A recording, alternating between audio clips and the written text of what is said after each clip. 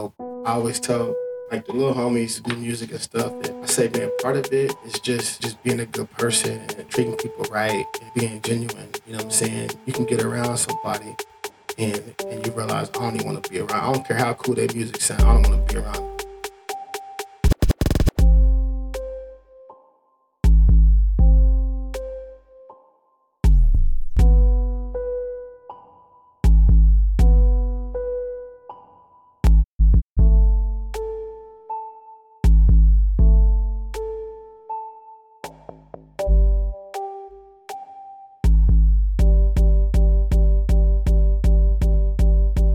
Hello again and welcome to Authentic on Air with Bruce Alexander. I am your host, Bruce Alexander. Today is a special day because Emmy Award-winning artist, activist, and entrepreneur Jabee is joining me in the studio. I have so many questions for this man after today's reflection.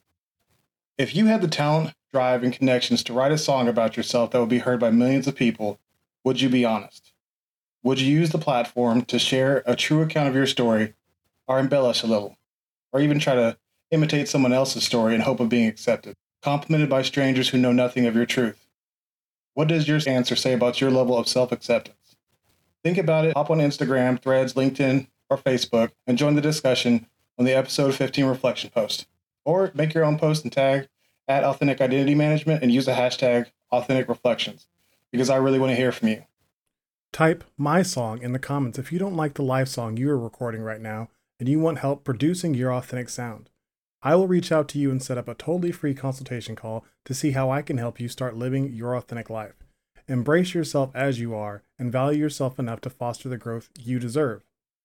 If you love the space we are creating on this podcast or want to help advance my mission of making the world a safer place for authenticity, here are a few ways you can support this show. Leave a review and tell me what you think is great, needs work, or you would like to see more of in the show. Follow the show on your favorite podcast platform or all the platforms you use. Use that share function. Send an episode of this show to someone you care about, post it on your social media, in your feeds, and in your stories. These are all free ways to promote the authentic mission. If you aren't comfortable being a spokesperson for authenticity, you can be a financial backer of the authentic mission by going to Patreon and searching Authentic on Air with Bruce Alexander and signing up for a membership. I am dedicated to the work of this mission long term, but I would love your help in more quickly making the world a safer place to show up as yourself. I wanted to reflect on combining honesty, creativity, and mass communication, because my guest today has done just that. He has taken his talent and used it to pour himself onto the page, put it to music, and release it for millions to hear. I got to personally observe the development of this process because Jabee and I were facing socioeconomic struggle at the same time. Vaguely, somewhere in the early 90s, I would spy around corners and from the stairs of breezeways in South OKC as my brother and Jabee would draw comic book characters and exist unconcerned with the trials we faced as Black children with uncertain future. In the then titled Los Pueblos Apartments, I remember Jabee's energy being so much more sure of himself than I would ever feel even 20 years to come. My father's career at the fire department progressed, and with that came money, eventually some security, but then financing a divorce and a move with my mother and brother to a completely white suburb just outside of Catoosa, Oklahoma. I wouldn't see Jabee again until I moved back to OKC, live with my dad, and commute to the University of Oklahoma over 10 years later. He had run into my brother a few times in the local b-boy scene as he was pushing early CDs and my brother was chasing breakdancing glory. It was still just little brother in my mind, but he remembered me and was completely genuine and kind. I was in yet another phase of pretending to be likable, which likely read as fake and desperate, but I remember thinking, I hope he makes it. 2 successful restaurants, 8 albums, an Emmy, a Run the Jewels tour, and multiple other civic and musical accolades later, he sits across from me in my Authentic on Air studio. Welcome to the show, Jabee. Or thank you. That's a hell of an introduction. That's dope, man. You got a good memory. Not always. My wife will tell you that I can't remember anything in order ever. So I know what happened, but when it happened, not so good. I'm going to ask a couple of my stock questions to start out the interview, but it'll be a little different than I usually do because you are involved with 2 of my very favorite things, music and activism. Like, my activism tends to be what I call armchair activism, Facebook, social media, that stuff. But what you're doing is extremely close to my heart. The things that you stand for mean a lot to me. So I've got a lot of questions to, kind of get into the mind of an activist. No doubt. So first, can you tell the audience who may not know who you are, in your own words, who you are, what you do, and how you spend most of your time. Okay. Well, my name is Jabee, and I'm just, I'm from Oklahoma City. Um, you know, I do a few things. You ran down a bunch of them, but I think the to sum it all up is just, trying to be a a part of my community in whatever ways I can, and give back whatever ways I can, and just in the middle of that, sometimes you have to fight injustice. Sometimes you get to have fun. Sometimes you do other stuff. So, but yeah, it's just participating in my community, and using my time responsibly, and just trying to make an impact, and following the lead of some of the others that came behind before me. Excellent. Big question. If you were to wake up tomorrow and not want to rap anymore, not want to make any more music, and every problem that you had with society today was solved, what would you do with your life? Ooh, sleep. Okay. All right. Nah, I would probably, just spend more time with my kids and chill. Grab me a cool cigar and a bottle of Jameson and just kick back. You know what I mean? And do things I used to do, like draw. Paint. Um, stuff like that. So, one of my stock questions I try to ask everybody is how do you, in your own words, define authenticity? Um, you know, I guess for me, it's just first of all, have a knowledge of self, meaning you know who you are, you know why you're here, um, your value, and knowledge of self, and understanding your purpose, and and then living that out the best way you can. Sometimes it doesn't always turn out right. It's not always pretty.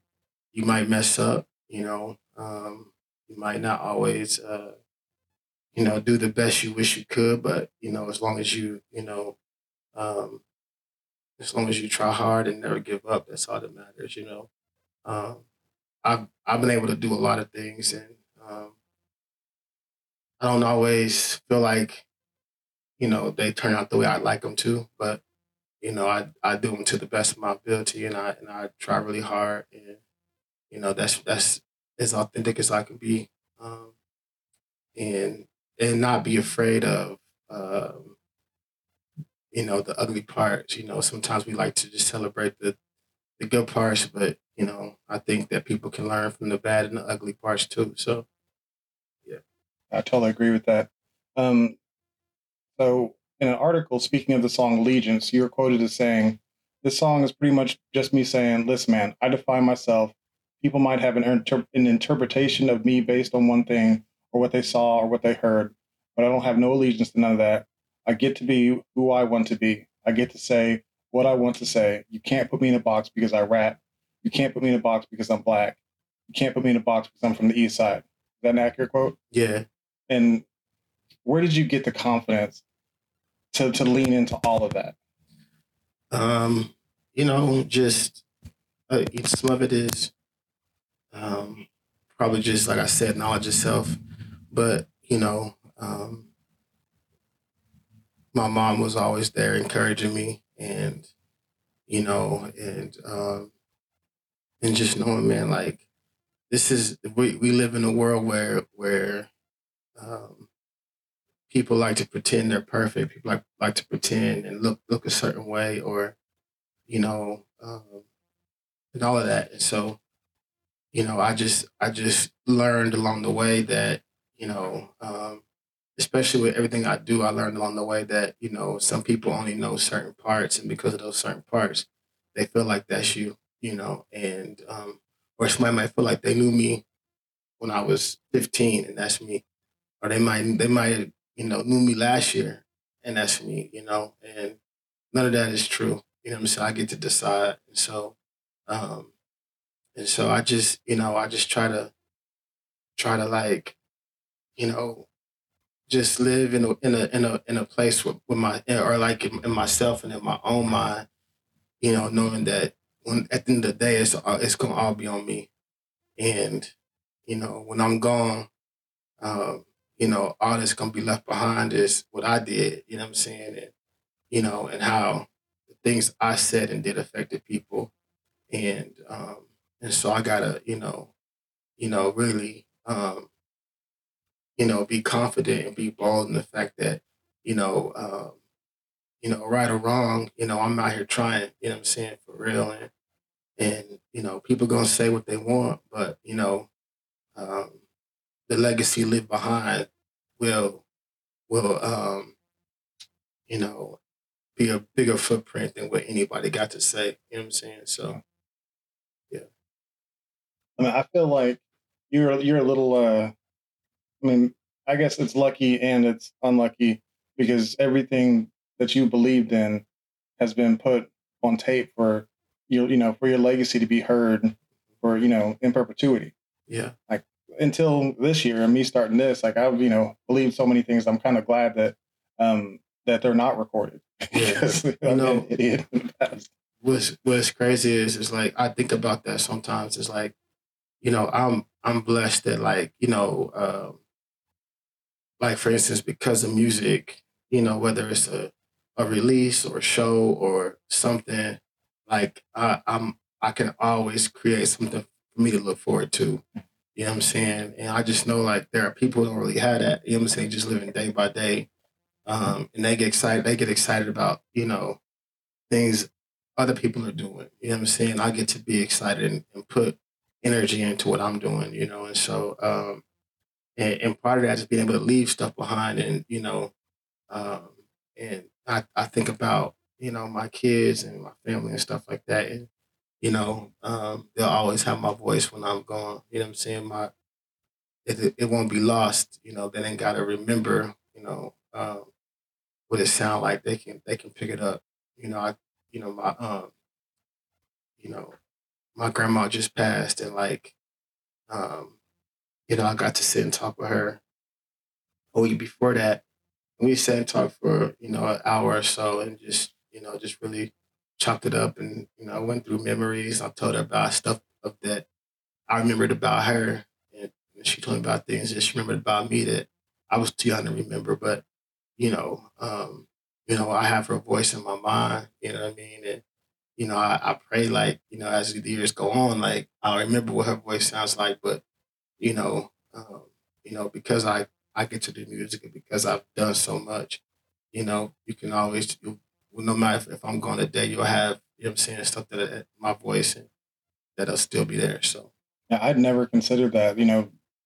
I've only been doing this podcast for 3 months or so, and um, I'd never considered the impact of if I were to be gone today. There's 20 hours of me talking to other people that my kids can tune in and listen to if they, were ever miss my voice or whatever. And that's a powerful thing. yeah, it's important, man, Yeah. and, they might not understand it now, but, you know, they will, you know what I mean? So, yeah, it's important. Man. So you'll notice a little bit of a pattern as I'm like going through this that I'm reading your own words back to you because you're pretty nifty with the phrases. Like you're pretty you're pretty good at it. So I appreciate it. yeah, absolutely. And I really dug into your catalog as I was, preparing for this because I'd heard some of your music before and like I'm very sporadic with my listening patterns. Like I go back and forth and I'm all over the map as to what I like, but really getting into your music, I was extremely impressed with the lyricism for one, like that was really great. And then your actual taste in like production was really appealing to me. So and I was reading about some of your albums. So in my opinion, with Am I Good Enough and Black Future, you dropped two of the most cutting edge albums in structure and substance of our generation. Like I'd say they're right up there with Outkast, Speaker Box, and Love Below. Man, I appreciate that. Yeah, and that's one of my favorite albums of all time, Yeah.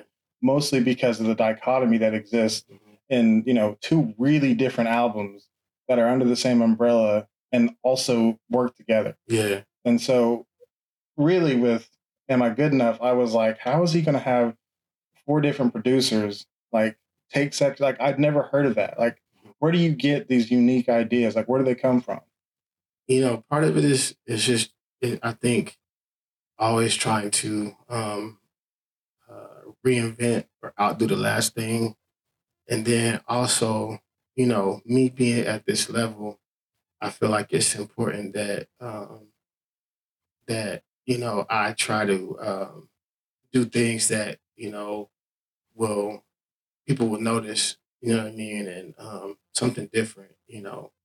And so that's what that was. Is I anytime I'm doing something, I try to especially with music, I try to always put the art first. When I first started, I'd be like, I'm just trying to out rap people, or I'm trying to be the best rapper, or I'm thinking about this line is somebody gonna think it's hard or not, but now I feel like with there being so much music and people being so bombarded with it, and it's so easy. It's so easy to be overlooked because there's like the internet, and like there's always a new rapper, and there's always something. You know what I mean? It's like I just always need to try to be more creative, and try and create a piece of art, as opposed to just dropping music. You know what I mean? And stretching myself too, and trying new things. It's more than just trying to be the best rapper and you know outdo people. I want to operate at a level that people that are really in the industry are operating at. You know what I'm saying? Yeah. So So Black Future to me was a moving experience. Like listening to that, intentionally from beginning to end. I was like, I literally the first time I heard the Black Future poem by, let me make sure I say her name right. Naja. Yeah, Naja. Like I literally, well, I was in tears. Yeah. Because to me, everything that future that she was uh, predicting was everything that I want for my kids. Yeah. And it's everything that I never had. Yeah. So, it really did move me. And what brought that poem to your heart? And then what inspired you to base an entire album off of it? So with Black Future, I always before I did it, I knew I wanted to I wanted Black to be in the title, and she and I started talking about doing the project together, and because whenever I would do shows, I would have her come up and open the show with a poem. Like I'd be like, "You got something ready? Because you gonna, you know what I'm saying? It'd be spontaneous like that." And she would come up and kick something really, really dope, And after so many times of doing that, I was like, "Listen, this next album, I want you to be a part of, like in the studio, like working with me and going through ideas and stuff." And so we had sat down a couple times and thought through different things, and so. Um, um, it was 2015, and it was February. I was supposed to do but we didn't have a title yet. And I was supposed to do a Black History show, or it's Black History Month. They'll do like an all Black show at this event. And before I was in New York for something, and I went to this Black History event at a museum out there, and they did this dope production where they went through like the history of Black music, and like, I mean, they started with like Negro spirituals, went into like soul, like James Brown to Public Enemy. You know what I'm saying? It was so dope, and I remember, calling the band and being like, "Yo, I just saw something sick. Let's try and work this in." So we working all this in like over the phone. And I called Naja and told her about it. She said, "Okay, dope. I'm trying to write something around that, around the idea of, starting at at the beginning and then going to now and into the future. You know what I'm saying? Yeah. And so we got back. When I got back to Oklahoma, I think I got back that same night of the show. It might have been day before. No, it was the same night. And my friend picked me up. I was gonna run to the mall, pick up something, go get a haircut, and go to the show. And so, um, long story short, I got arrested in the mall. Yeah, I read about this. Yeah, and on some I had a hoodie on. I had my hood on my head because I wanted to get a haircut. You know what I'm saying?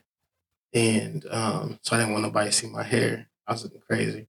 And so, anyways, they came up to me, told me, you gotta take your hood off, and just and this is 2015, so you know what time it is. You know what I'm saying? And I'm like, nah. They're like, well, we don't allow hoodies in this mall. And I'm like, what? Anyways, I'm sitting here arguing with these security officers about staying in the mall. I'm thinking, man, why am I arguing to stay in the mall? So I start leaving. They following me. I get to the door. It's a cop there, and he arrested me. I go to jail, and I'm thinking it was probably like 4 or 5 at this point. I'm thinking I'll be in and out. Time to get to the show. You know what I'm saying? And I wasn't. I stayed overnight and missed the show. And the homies was thinking I just ditched them, abandoned them. I didn't show up. I was a no show and whatnot. But I didn't tell nobody I went to jail. I didn't get on Facebook. I didn't say nothing. Even though it was wrong, I shouldn't have went. I didn't. Because once you go through something like that, like it takes a lot out of you. You know what I'm saying? You don't want to. It's hard to like. I don't want to have to deal with court. None of that. You know what I'm saying? And so I didn't see Naja. I think I might have texted her and told her I was sorry. I went to jail, whatever. But I had a show in Tulsa probably like a month later, and she was at that show in Norman. And she was like, "Where was you at? You good?" I'm like, "Yeah." And I'm telling her about the whole situation and why I was in jail. And I was like, "How did it go?" She was like, "It was cool." She said, "I did this new poem," and I was like, "Wait, what was it called?" And she was like, "Black Future." And I was like, "That's the album, yo. Wow. Let's get busy," And so that's how it came about. Man, let's talk a little bit more about that mall thing. Like reading about that, it blew my mind that you know this wasn't like 1990. This was 2015. This was not that long ago. For you to be in a public place wearing a hood is that's not anything. There's literally nothing there. Um, I gotta stay focused because I get kind of pissed off thinking about it. Yeah, no doubt.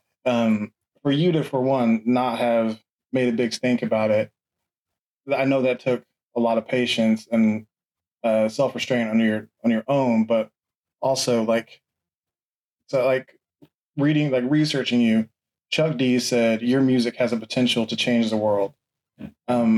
So you have a lot on your plate, anyways.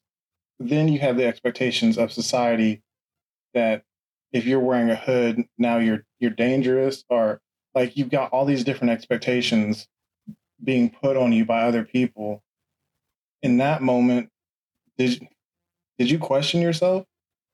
Nah, because I knew I didn't do anything wrong, Um, and what's crazy is like, I used to work at that mall, for a long time. We both worked at the same time, Yeah, I'm pretty sure. Yeah, um, and I remember, whenever he was cuffing me, thinking he's not really about to take me to jail. I remember thinking that. And so I remember when I worked there, if people got caught shoplifting, they would take them where the office was, they would take them to. And so I just remember asking dude, like, could we walk around so I don't got to walk through the mall like this with handcuffs on? You know what I'm saying? Well, you know what I mean? And I remember him being like, nah, y'all like this kind of thing. This is what y'all like. I remember thinking, man, like, fam, like, you don't know me. And like, he's telling me what kind of person he is by saying that. Yeah. And then I remember also there was a lady pushing a stroller who had a hoodie on, a white lady. And I remember saying to him, like, look, you take him, you arrest me for wearing a hoodie, and she got a hoodie on too. He said to me, when you go fishing, do you catch every fish? And I just stopped talking, man. After that, I just quit talking to him. and did the whole thing. I remember getting in the car with they had a different officer pick me up. I remember getting in the car and I was like, "What's the charge? Like, what did he charge me with? Because you can't arrest me for wearing a hoodie." And he was like, "Well, they charging you with trespassing." And I was like, "All right," you know what I'm saying? But you know, I just I looked at it like this is I knew what it was, and I looked at it like this is something that we deal with as Black people. You know what I'm saying? I didn't look at it like it was nothing I did wrong. But I just knew I've always known, being Black comes with this kind of stuff. Yeah. Being Black, there are things that we are at risk of. Um, you know, anytime we're in public, I know that being Black, our bodies are at risk of being harmed. So it that's like I just felt like it was my time. You know what I'm saying? And so um, I just took it on the chin. You know what I mean? And uh, when I got in there, it was other people they was bringing in. You know what I'm saying? That they for wearing hoodies. But also, I remember whenever they was doing my paperwork, and he was like, he asked my birthday, and I told him. He was like, "Oh, I thought you was a kid," and I was like, then it also, you know what I'm saying, it dawned on me like, they in here looking for Black kids, you know what I'm saying, you know what I mean, and so, I just, you know, um, I just understand that being Black is um, you have a target that is placed on you that you can't get rid of, and that's just like if I'm in the line at Target and there's a white lady in front of me, I know I'm a Black man, and regardless of who she is or where she at, where she came from, I know that my presence can make people feel uncomfortable just because I'm Black. Yeah. Because we're conditioned that people have been conditioned to feel a certain way about Black people. So I always make sure I'm a few feet back. You know what I'm saying? If I'm somewhere and just like say like if you at a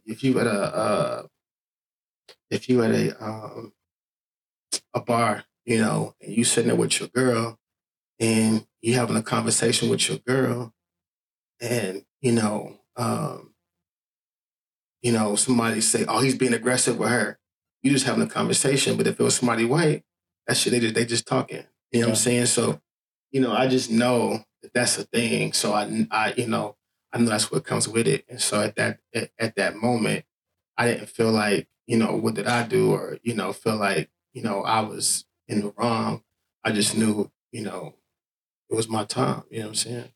So the sign off I use for the show is be yourself and love yourself, right? Mhm. I've had experiences similar to that one. And for me, it has made it hard to love myself. It has made, because I have that same stigma branded into me that there's something wrong with me because I'm Black. And that's something a narrative I've had to take hold of and say, it's not true. That's what society puts on you. But it's been a challenge Yeah. that I've had to actively deal with. Was that something that you struggled with before that? And did that make it any worse? Not before that. As a kid, there were times where I didn't understand stuff. Like for instance, whenever I was second, third, and fourth grade, I went to it's like an all white school. Elementary school, majority white. It's probably like three or four kids, two kids in my two Black kids in my class. Mm-hmm. Me, I'll take that back. Three. Me, Devon, and Janika, the only Black kids in the class. And my sister's class, she was the only Black girl in the class with no other Black kids. And I remember, you make friends with these kids, and like as you a kid, you wanna they have sleepovers and stuff like that. You know what I'm saying? I remember, they would have sleepovers, and you know, everybody get invited but me. You know what I'm saying? Or I remember one time, you know, um, kids would go home and ask their parents, and their parents like, nah, you know, And then I'd be like, well, just ask me, you can stay at my house then, Mhm. And I go home and ask my mom. Mom be like, yeah, they can come stay and stay the night, but they're not going to be able to. And I'm like, why? And then sure enough, they be like, Mama said I can't stay. Then they get on the bus the next morning. They don't have to sleep over without me. You know what I'm Yeah. saying? And my mom had to tell me, you black. You know what I'm saying? Like, I remember, one of my good friends when I was in elementary at that same school, we was tight, real tight. Like I said, he's my best friend. And as soon as he got mad at me or we got into it, the first time he called me the N-word, you know what I'm saying? Um, and, uh, I was probably like 8, 7 or 8. And my mom explaining to me that that's what he hears at home. That's what his parents are saying about you at his house. You know what I'm saying? And so like at that time, I thought something was wrong with me. You know what I'm saying? But as I got older and, like I said, you get knowledge of self, and you understand your worth, um, not, I guess, there's a difference, like I try to be really careful when I say, being proud of being black because I know what, um, the word says about having too much pride, you know what I'm saying? And, um, you know, but I think that you need to have, um, some understanding of your value, of your worth and be proud of it, but not prideful. You know what I'm Yeah. saying? And so, because, black people, in this country have done a lot. And for the most part, I believe we have been the moral compass of this country. You know what I'm Mhm. saying? Meaning, you know, we we're the first to accept people. We're the first to forgive people. I mean, you look at what we've been through or what we've gone through, and because like think about the civil rights movement, or think about slavery and things like that. Yeah, there were revolts and stuff like that, but because we've always been that moral compass. You know, we've never been the group of people um, that have we've found ways to come together and try to move forward in peace, as opposed to being a group of people who are nothing but destructive and um, and what I'm saying, like Yeah. that's not who we are. And so when you understand those kind of things, then it makes loving yourself a little bit more easy, or at least loving that part of you. You know what I'm Yeah. saying? And so, that's, for me, that's just been what's held me down, is because I know, you know, um, that's a lot of that stuff is just built into the DNA of people. You know what I'm saying? Yeah. Meaning, it was passed down and taught, and they've been conditioned to feel and think and treat people a certain way based on you know, how they look, who they are, or what race they are. But, like for instance, when I got called the N word and I went back to my mom and told her, or when I didn't get invited to sleepovers, my mom didn't tell me to go to school and, you know what I'm saying, and turn up on them, you know what I'm Right. saying? Right. She explained to me that this is how people are and we can't be like that, you know what I'm saying? And so that's what I mean by the moral compass, and she was taught that by her people, you know what I'm saying? And Mhm. so, but you see what they was taught, you know what I Yeah. mean? You know what I'm saying? So when you understand those things about, who you are and, where you come from and how your people are, then, it's easy it makes it a lot easier to love that part of you. And yeah, when you see like, you look at just, our culture, it's pop culture, you know what I'm saying? Like people love it, you know what I'm saying? And, and, that's because of who we are. That's because of what we've been able to overcome as a group of people. So Change gears a little bit. Like I would say as an artist, you share a part of yourself every time you create something new. And music being such a collaborative effort and combined with your love for sound exploration and the multitude of different producers and artists you work with, do you ever struggle to keep your own creative identity intact? Um, Sometimes, yeah, yeah. Because, like I said, like I was saying before, like I used to be worried about, what people think and, how I sound and stuff like that. But so yeah, that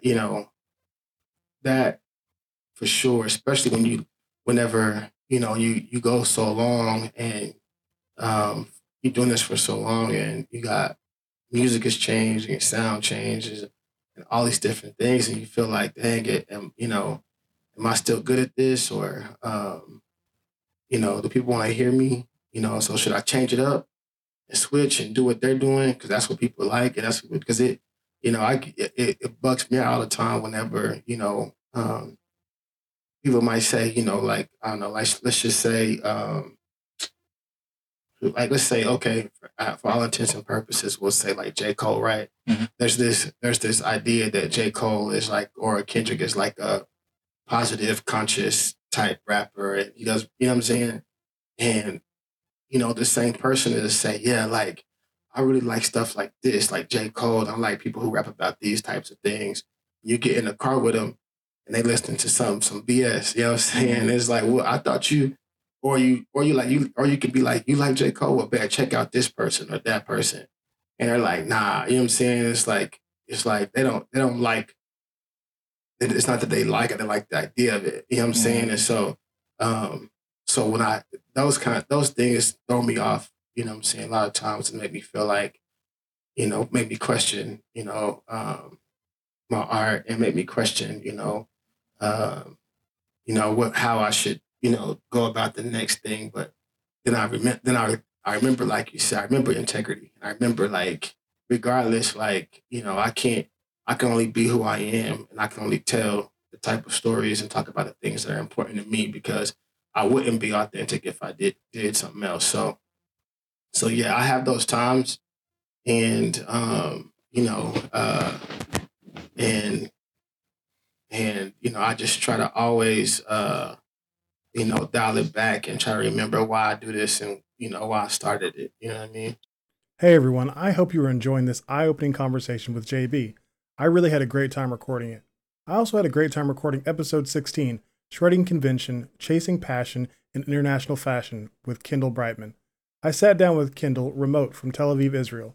Listen, the situation right now with Israel and Palestine has reached a fever pitch, but this is a complex, age-old conflict that is kind of outside the scope of this podcast.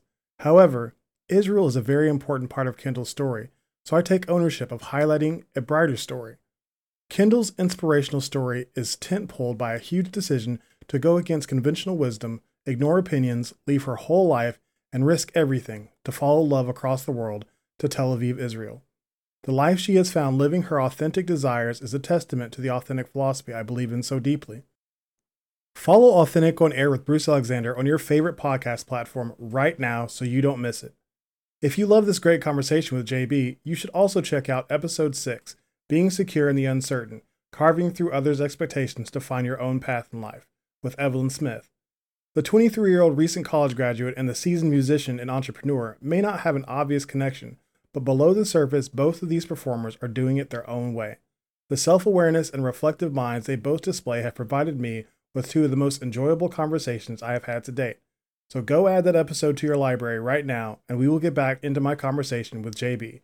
Thanks for listening. Yeah, that actually leads me to my next question, which you worked with two of my favorite artists in the entire world. You worked with LP and Killer Mike both separately, and then you toured with them together on the 2015 Run the Jewels tour. Um, that gave you a front row seat to the kind of success that they have, and they are also, they talk about a lot of things about equity and consciousness and stuff like that. But they've also been pretty open with saying that they dilute that message with, like, a lot of flashy distractions, so they aren't really seen as too much of a threat. Do you did that ever like seem like how successful they are? I mean, I'm sure that having, packed stadiums is not something that, is a turnoff to you. Did that ever, think maybe maybe I should dilute my message a little bit and make it a little bit more, you know, just pleasing to hear to a wider amount of people to maybe get this kind of success? I mean, I don't. That's the thing. Like, um, I don't. I think there's a. Well, I don't see. I don't think that. You have to dilute your message. You know what I'm saying? I don't think. I think that. You know, um, they. Like I think with them, the world just finally caught up. You know what I'm saying? And you think about, you look at how long they've both been doing it. You know what I'm Yeah. saying? It's taken a long time to get to that level. So I think that's possible for everybody, especially if you stay true to who you are. Now, I will say, like, for them, like, some of the things have changed. You could tell, they got more ends now. You know what I'm saying? But um, they're still, you know what I'm saying? I feel like they're still the same. Um, and, outside of, like, everything else, like, they're like just legit, genuine people. And I think that's a big part of it too. I always tell, like, the little homies, who do music and stuff, that I say, man, part of it is just being a good person, and treating people right, and being genuine. You know what I'm saying? You can get around somebody, and you realize, I don't even want to be around. I don't care how cool their music sound. I don't want to be around them. And then you don't want to be around them. You don't want to listen to their music no more either. You know what I'm Mhm. saying? And so I think a lot of it is some of that too. Um, I don't know if I think there have been times where, like, I have um, tried to, like, be a little bit more simple, and more catchy. But but not a lot. You know what I'm saying? And just glimpses, and then at the same time, like, you know, doing it the way I do it. Way so it still sounds like me. Yeah. I think I couldn't find the quote again, but I thought I read that you didn't really cuss in your music, Yeah. and but you worked with a lot of people who do have explicit lyrics. What like what is your relationship with that? Does that ever make you feel like you're sacrificing something to work with this artist that you like respect and admire, or is it like a strategic decision? How does that go? Nah, because you'll find some cussing in my music, and I think, for the most part, I rap the way I talk. So I don't, like, you know, um, I don't really cuss that much when I talk, anyways. Mhm. But so that's the reason why the music is like that. But then, with working with people, I like I don't search for music for rappers who don't cuss. You know what I'm saying?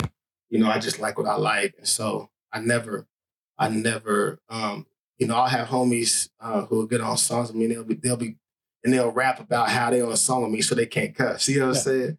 And I'll be like, nah, bro, like, do you? You know what I'm saying? Like, do Yeah. you? So, um, but I think that, at the same time, you have to, realize, man, this is, you are communicating with words, meaning there's so many words that you can use. You know what I'm saying? So many words that you can use, and if you can't find the words to use, um, then you know what I'm saying, like, then you probably shouldn't be doing this. You know what I'm Mhm. saying? Um, you know, uh, but if that's how you talk, then that's how you know what I'm saying, that might be how you Right. rap too. Um, but with me, I just feel like, man, like, if I'm getting to a point to where I feel like, you know, I'm I can't find the words, I'm being redundant, and I might step back.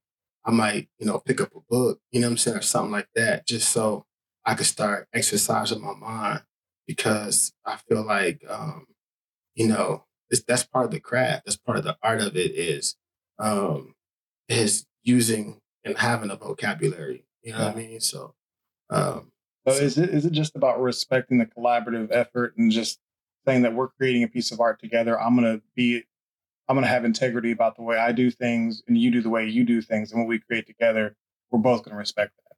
yeah, because if I ask you to be on something with me or we're collabing, like like I want you because of the way because I like what you do. Right. I don't want you to try to change it and try to fit what I do, Yeah. and vice versa. You know what I mean? Like, it's just like if people it usually happens like people hear rappers here, they might just hit me up if they got a song that, they got a Black Power song or they got like a soul song or a conscious song.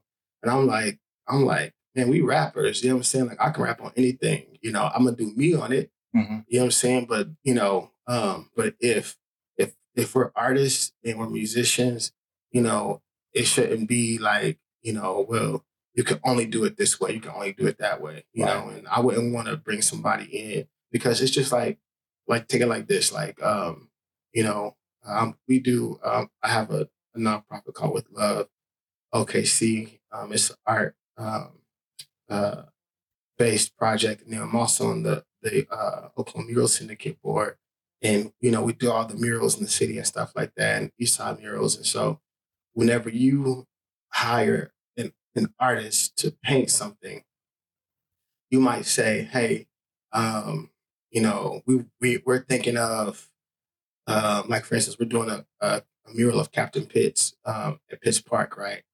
Now we could say we're doing a mural of Captain Pitts, but if we say to that artist, we want a mural of Captain Pitts, it needs to be these colors, it needs to have this, we want you to paint it like this, it needs to be A, B, and you know what I'm saying? We're just you know what I mean? Like we're not allowing them to have their artistic integrity or to like express themselves. Mm-hmm. We can give them all the history on Captain Pitts. We can give them a picture of what he looks like. We can, you know what I'm saying, like do all these things, but to like tell an artist like, nah, it has to be like this, A, B, then you're not letting that person be an artist. Yeah. And so the same is true with rapping. I don't ever want to, collaborate with someone and then be like, listen, outside of this is the song and this is the topic, you know what I mean? Say like, you can't say this, you can't say that, you can't say this. You know what I mean? Like, I'm not letting them be who they need to be. Yeah, I definitely feel that. And I respect that. It seems like it would be a hard thing to do whenever you're having somebody, you've had some really huge artists collab with you to, I don't know, to not want to be what they want you to be. Yeah. I guess I've never worked with somebody that I have such like huge respect for in that way.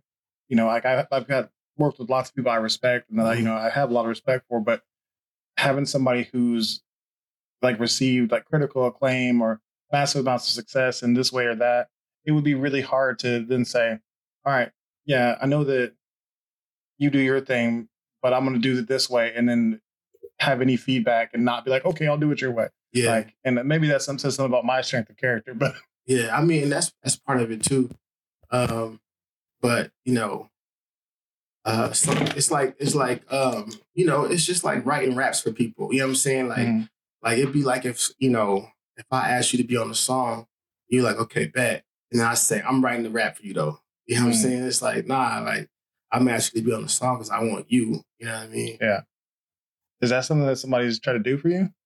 Oh yeah, for sure. Okay. So I mean, I didn't really understand how writing rap works. Like I thought that everybody wrote their own stuff until like the stuff about Drake came out, and there was stuff about Lil Wayne at one point too. And two people that I like pop rap. Like I'm not gonna say that I don't like it. I think there's a difference, and I've never been in the studio with them, but I think that sometimes you had like Dr. Dre, right? You might have like a Dr. Dre or a Diddy who is like they're not rappers, right? But they rap, meaning a rapper will write a rap as Dre, record it, Dre would learn it and then just say the same thing. You know Dre? Yeah. Really? He never rap in his life. He don't write raps. Like even when he was at NWA, Ice Cube wrote all his raps. He wrote all Easy East too. You know what I'm saying? Because they're not rappers. I knew that about Easy because he was out there like in the streets, like really doing street stuff. So that's like when somebody says they didn't write their raps, I'm thinking like that. You know what I'm saying? Like somebody literally wrote the whole thing as that person, and then, hand them the sheet and then they rap it. You know what I'm saying? Wow.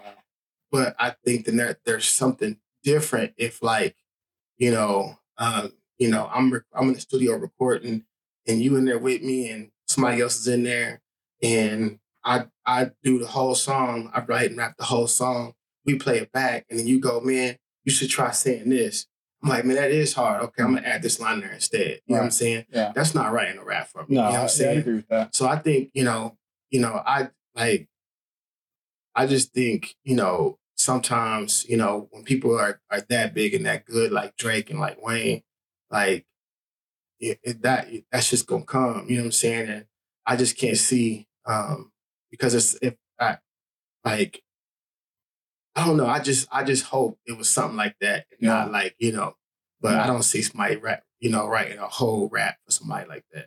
I mean, for like a Drake or a Wayne. With Drake, knowing where he came from on my wife watched it, the Canadian like soap opera show. Yeah. Like I could see like him, he's an actor first, so I could see that. But Lil Wayne, like I would be heartbroken, honestly. Yeah. That came out because like his style is so original and he's so he's so good with the hooks and the. And we've been watching him do it since he was 15. Yeah. Like why would he just stop? You know what I'm saying? And but like I said, you gotta be careful who you're in the room with because you could be in the room with somebody and y'all just you finish the whole song and then they like, man, and you like, oh man, you should try this line. Okay, bet. And you throw that line in there, and the next day, once y'all get into it, that person's saying, I wrote that. You know what I'm saying? Yeah. I think that's what happened with Game and 50. You know what I'm saying? Like, so. Do you feel like being a fan of rap, hearing, that firsthand account of, a rapper saying like, this is what it's actually like. Do you feel like as a fan of rap as well, you have a front row seat to some of like the backstage controversy and stuff like that? No, not always. I've seen some of it, but I think just, because rap is important to me, I'm always like checking for it. I'm always, trying to be in the mix and see what's going on. You know what I mean? But yeah, and but man, with the internet, we all got a front row seat now. That's a good point. Yeah, absolutely. So I forgot to ask you how much time you had today. Yeah, I got a little more time. Okay. So when you collaborated with the marketing agency Funnel Design Group to create the What If commercial for the Science Museum, Oklahoma, what did that process look like? And did you ever have to fight to realize your vision, or did you ever have to give away anything of yourself to get it made? Nah, like with that, that was a collaboration. Like we went back and forth on ideas and, I had a lot of input, on it. And, I think if it didn't fit me, I wouldn't have did it. You know what I'm saying? I've had opportunities to do certain things and be a part of different projects and, other commercials and even some movies and stuff. And I was just, I was like, man, if it make me look wild or if I got to change or, it just doesn't fit, who I am and who I want to be. I just won't do it, With that, I felt like it was important because of, what it was education for one.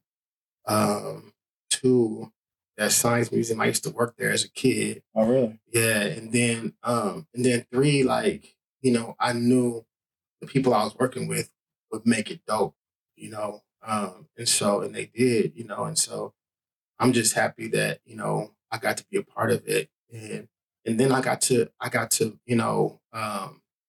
make science and, and all these things sound dope, and write about, all these things um, that people don't really be thinking about. You know what I'm saying? It really, actually, what it did, it made me start thinking about making like a project like that where, it's aimed at like education and, I haven't done it, but I remember thinking, man, I should do something like this, like just make a whole project like that. Yeah. Because, those things are important. And, I have kids and you know what I'm saying? And education is important to me, and my children. So, this is random. I recently heard about a guy named Harry Mack. Have you heard of him before? it sounds familiar. He's on Instagram and TikTok. He like does Omegle, and just like random people come up and he says, "Hey, let me freestyle for you," and they give him like 3 or 4 words, and he freestyle raps like the most intricate raps I've ever heard. That's like just legit, flat out. But then also for freestyle, it's insane. Um, do you have a different place in your heart for freestyle rap, or is that to you just this? Is it all just rap? Um, it's all just rap. Usually I'll do a freestyle like during my set when I'm performing. Um, Mainly because like it gets the crowd involved and I can, do what he does. And somebody give me some words and, pick some out your pocket and hold it up so I can see it and freestyle about it. I like that aspect of it. Or if like I'm in a battle with somebody, I like to freestyle that way. But it's all just rap. I think that, and it's not I think that the art of it is it's not lost, but it's not as utilized. You know what I'm saying? Like when like years ago, like something like that was normal. You know what I'm saying? It was just part of the hip hop scene, at a b-boy jam or whatever. You know what I'm saying? Like people just freestyle all the whole time. But and it wasn't like, you know what I mean? So but now, you know, you go to an average rap show and people gonna do 15, 20 minutes to their songs and they're gonna be off. And they're not even, then and they rapping over the song. So it's like there's no like real like um live performance to it. You know what I'm saying? You're not getting, you're hearing what you hear in the car, you know what I'm saying? Because they're just playing the track and rapping over it. But, but I think, when you freestyle, you get to like, it's like it adds, what I'm saying, a little more value to people when they can do that, and you're able to do more. Like, I'll go to a school, a middle school, or elementary school, and I'll, freestyle with the kids and use their names and stuff like that. You know what I mean? And have fun that way. So, it's just fun, and it helps you flex your muscle as far as like, like I said, vocabulary and rhyming and stuff like that. Man, you said something. Somebody asked you. No, this is one of your songs. You said they asked me how I became an activist. Somebody asked a question. I answered it. Mm-hmm. Is that really what happened? Yeah, yeah, that's what happened. It's because I never really considered myself an activist. You know what I mean? Mm-hmm. Even now, I like to. I feel like I'm more of a community organizer, more than an activist because I like, the organizing is what gets the job done. You know what I'm saying? The organizers aren't the ones usually on TV talking. You know what I'm saying? But yeah, so just, I feel like it was, what, when the kid got killed well, they ain't one of the kids got killed by the police, right? And Trayvon wasn't the police. It was after Michael Brown. Okay. Michael Brown. So, there was something to the interview, and they asked me my opinion on it. You know what I'm saying? I said what I said. I don't remember what it was, but I said what I said, and the story came out.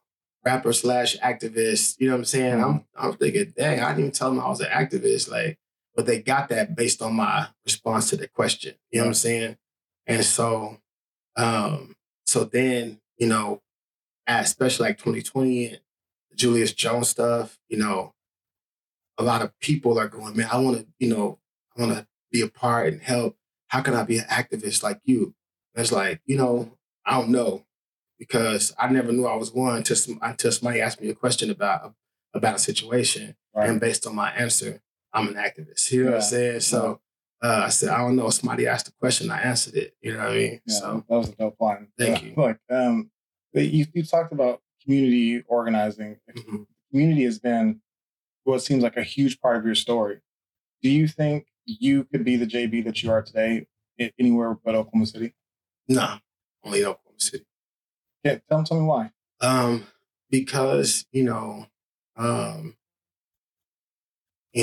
my story is built around living in Oklahoma City. Oklahoma City, built and created me. You know what I'm saying? Um, and because Oklahoma City is the way it is, it makes it possible for a JP. Um, you know, I've been other places, and everything's so big, and there's so many JBs, and you know what I'm saying, Yeah. and things like that. And so, I'm grateful that I'm here because it made me who I am, and it gave me a voice and a platform. And I don't think in any other city my platform would have been the way it is. And like even when I go to different cities and places, I remember when I did Sway in the Morning. Um, the homie who rapped next to me, I thought he smashed me. I thought he way better than me. You know what I'm saying? But whenever it was done, they was excited about me. And they was only excited because he was from New York, and Right. he of course he from New York. Everybody in New York rap. Everybody in New York rap like him. You know what I'm saying? But I'm like, dude was nice. You know what I'm saying? But they're looking at me like we had no idea people in Oklahoma City was getting down like that. You know what I'm saying? And we had no idea Oklahoma City had all the things you were talking about. And so that just lets me know, like, being from Oklahoma City is the part of the story. You know what I'm saying? And um, I could be a rapper in New York City and just being full of rappers from New York City. Yeah. So But it seems like, I mean, with working with the Science Museum, I think they played your video with you in it, like before every Thunder game. Is that correct? yeah. I mean, that's a big community project there. It seems like Oklahoma City has, really embraced you as well. Do you feel that support, like whenever you go out and do whatever project? Oh yeah, all the time. I think not I think that's part of it too. And yeah, I can't explain it, man. It just makes you. It humbles you. You know what I mean? Like I don't know, because I don't feel special. You know what I'm saying? I feel like I'm regular. You know what I'm saying? And I'm just doing me, and and doing what I'm supposed to do. But to have people support you and appreciate these things about you, and give you opportunities. It's a blessing, and it's definitely humbling. And like I said, man, all this, none of that. If I was any other city that has an NBA team, they can. You know what I'm saying? Name a city. They got 30 big rappers they could call. You know what I'm saying? Right. And so for the city here and the team here to give me opportunities like that, I just really appreciate it, and it means a lot. So Locally, I mean, to me, this you being here is a huge deal to me, because I know locally you're a big deal. But to you, do you feel like you reached the level of success that you want or that you aspire to? Like, nah, I don't. But I don't. I always try to decide if that's a good thing or a bad thing. Because I do want more. I want more success. I want more stability. I want to do a whole lot more. But I also try to be mindful because there are people who we see that have everything in the world. It's still not enough. You know what I'm saying? And so I don't want to ever, be at a place where like I have everything and it's still not enough, I, I personally think that there's nothing wrong with you wanting more success because, like, I haven't listened to your music as much as I have. It's You're right up there with many people who don't deserve to be up there. It's good, like it's really good, and it says something, and it also is enjoyable to listen to. I Like appreciate that. I mean, it really is. Like, I mean, I was listening to it while I was working. I was writing stuff, and I was like, man, this is good. It wasn't just like, oh, this is good for an Oklahoma City rapper. Yeah. It was like, it's good. Yeah. So, I of course want all the success in the world for you, but it's difficult for me sitting here as a lover of rap and being able to access whatever rap I want to listen to. It's hard to even understand how to gauge the success level of a artist these days. Like, yeah, I got homies who are big, who I look at as big. I'm like, yo, you know what I'm saying? Like you there, you know what I'm saying? Like I wish I had all the success and all the things that you got, and, those people, if I told you something, you'd be like, yeah, what the heck? They're huge. But even those people are like, you know what I'm saying? Man, nah, I'm trying to do this. Like, I want more, and I'm trying to, I hate to use this as an example because, but like, for instance, Kanye West, right? Like, he's somebody who has everything at his fingertips. You know what I'm saying? Legit, anything, he has the resources, he has the success, he has the money, he has, you know what I mean? Like, and so, but he's still somebody who feels like, there should be more for him. You know what I'm saying? And, he still feels like there are people that try to keep him from doing other things. You know what I'm saying? But in my mind, I'm like you're that person. You know what I'm saying? You know what I mean? So, an important thing to look at with all of that is he's got all that, but he doesn't have the mental health. Yeah. Like, Kanye West is my favorite rapper of all time, hands down, not even close. But he's not my favorite person because, he can't be consistent in his values. He does stuff that makes you question, is this person anywhere close to who I think he is? And that's scary whenever you're like, oh, that's my favorite rapper. It was like, his music is something that I take totally separately because it's just amazing. Yeah, no doubt. And I agree. He's a dope artist.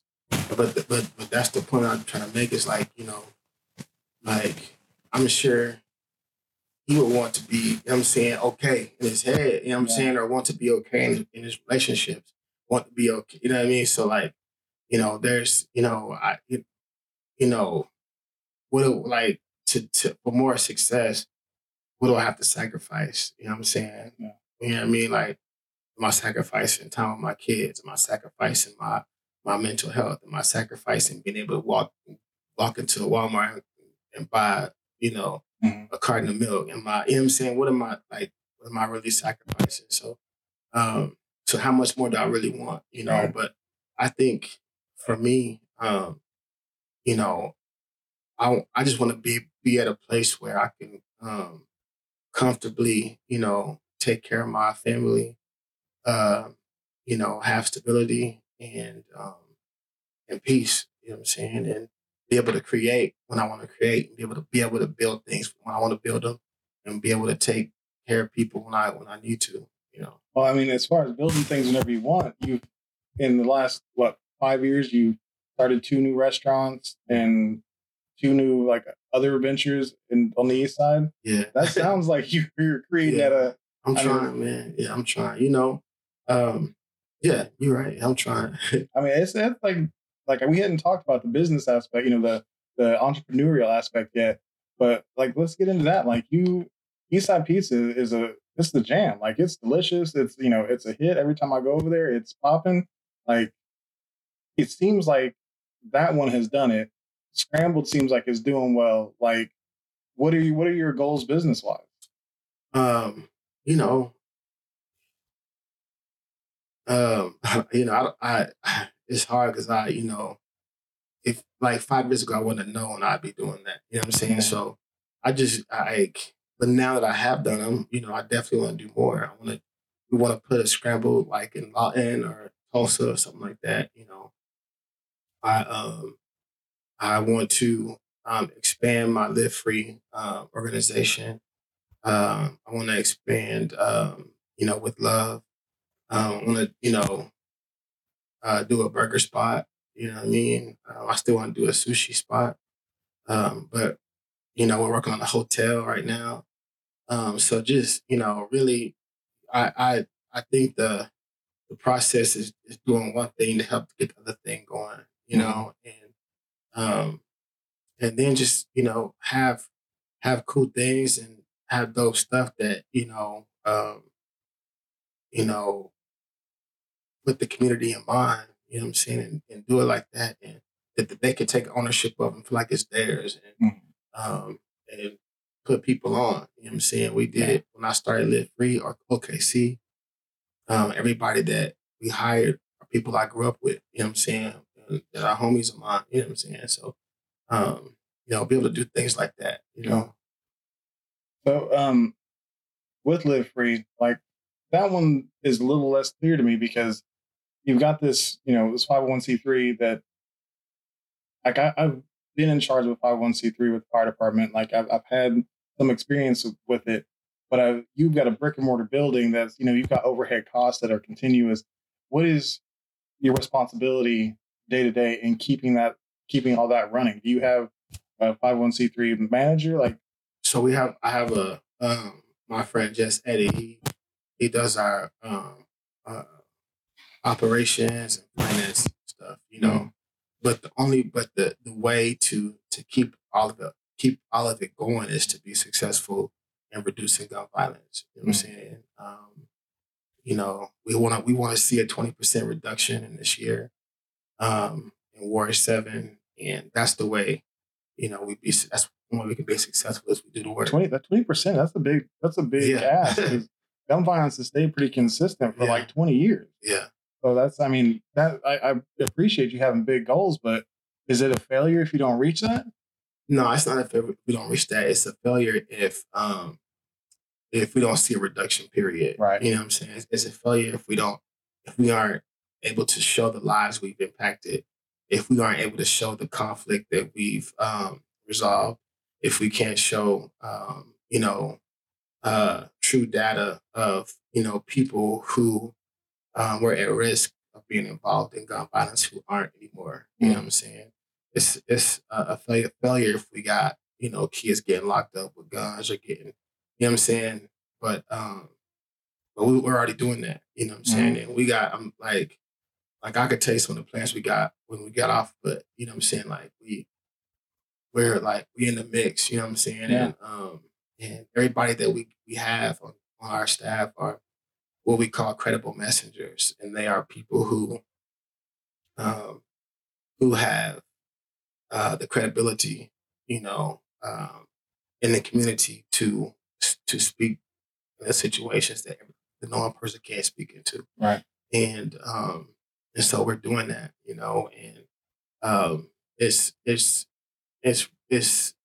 it's probably the most important work I've been able to do in a long time. So how do you find time? Like, I mean, because I'll follow you on social and I see that you're at, luckily you put them all posts, which was smart, but you're at Eastside Pizza, then you're at Scrambled, and like, are you actually take part in the day-to-day operations of all those things, or do you just can every now and then? So I don't, I have, a GM and operator at Eastside Pizza, and I'm involved in like the more of like the look, the ideas, what we do, any events, planning, things like that. But they run the restaurant. So you're just marketing and branding and I don't, like community outreach basically. Yeah, I don't try to not to get involved with the firing and hiring, any of that stuff. Let them do it, and then give them the freedom to run the restaurant. because I can't, you know what I'm saying? Yeah. And then the same with Scramble. I have a partner who's a co-owner. His name's Cordell. We grew up together, and he's in there every day, you know, and he operates and he manages and he does everything, you know what I'm saying? And did the look, everything he did. And so luckily I have, you know, great people who are involved and can do a lot of the heavy lifting that I can't do.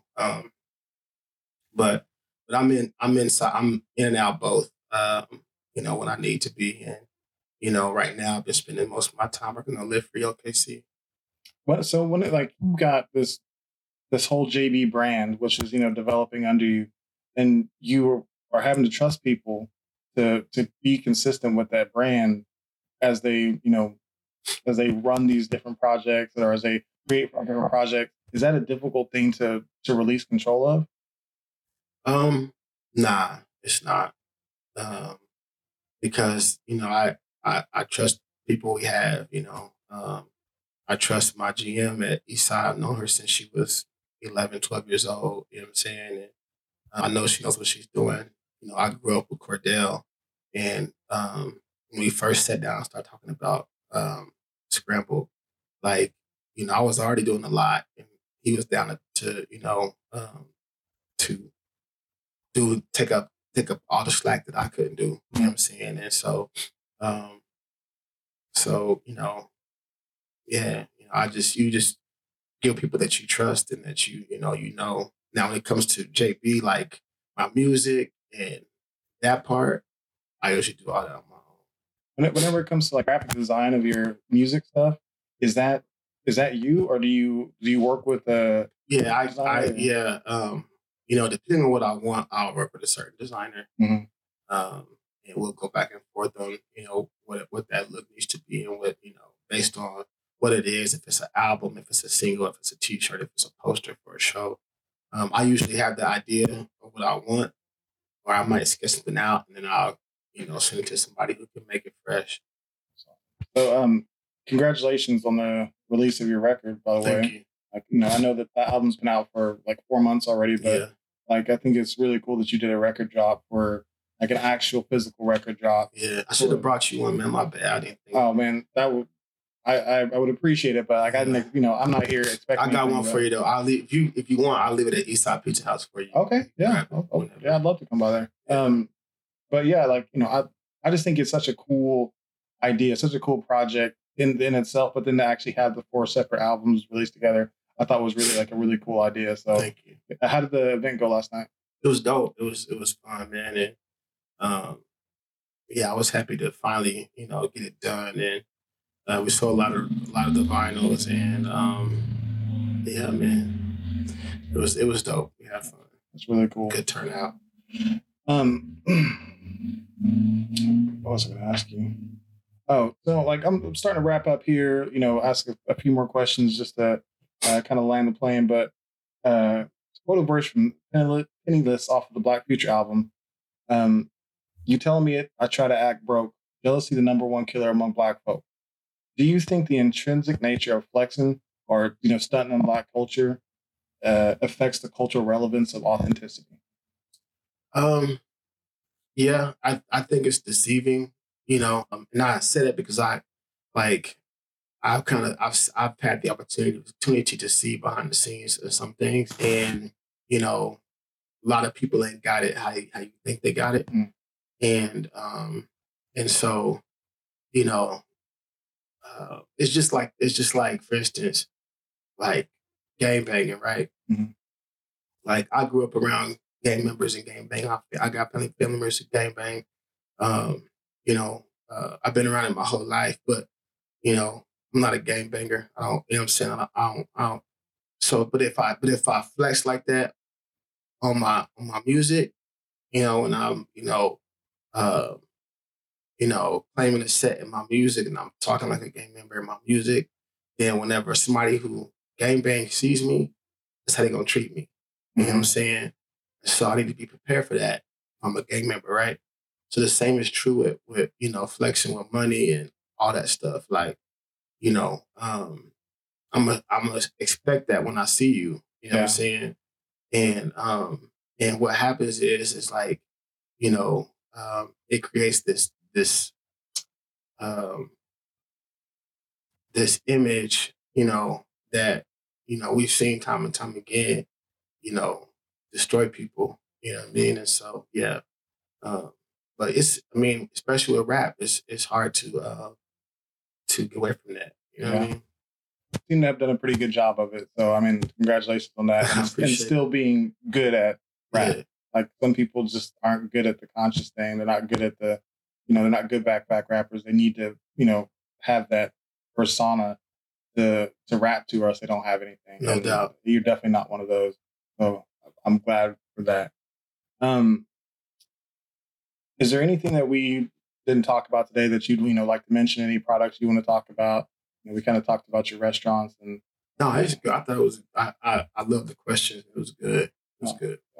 Once again, I appreciate you coming on. Like it is a big deal to me, and I'm glad we were able to make it happen. In order to respect your time and your busy schedule, bringing the interview to a close, but I want to thank you again for coming on the show. If people want to find out more about Jabee, where should they go to find you? Of course, social media at My Name is Jabee or mynameisjabee.com. But yeah, I'm all those places. I also find you randomly at Eastside Pizza, Scrambled, Live Free, and what's the other one? With Love OKC. Does that have a physical location? No, we don't have a location. Okay. We usually opposite of Live Free. Okay. So. If you enjoyed today's episode, please give it a like, follow, share it with someone you think might enjoy it too, and also check out earlier episodes to support the future creation of great content. Don't forget to like @Authentic Identity Management on Instagram, Facebook, Threads, and LinkedIn. And also head over to the Authentic Bruce YouTube channel for podcast video, bonus content, and impactful clips from my conversations with these great guests.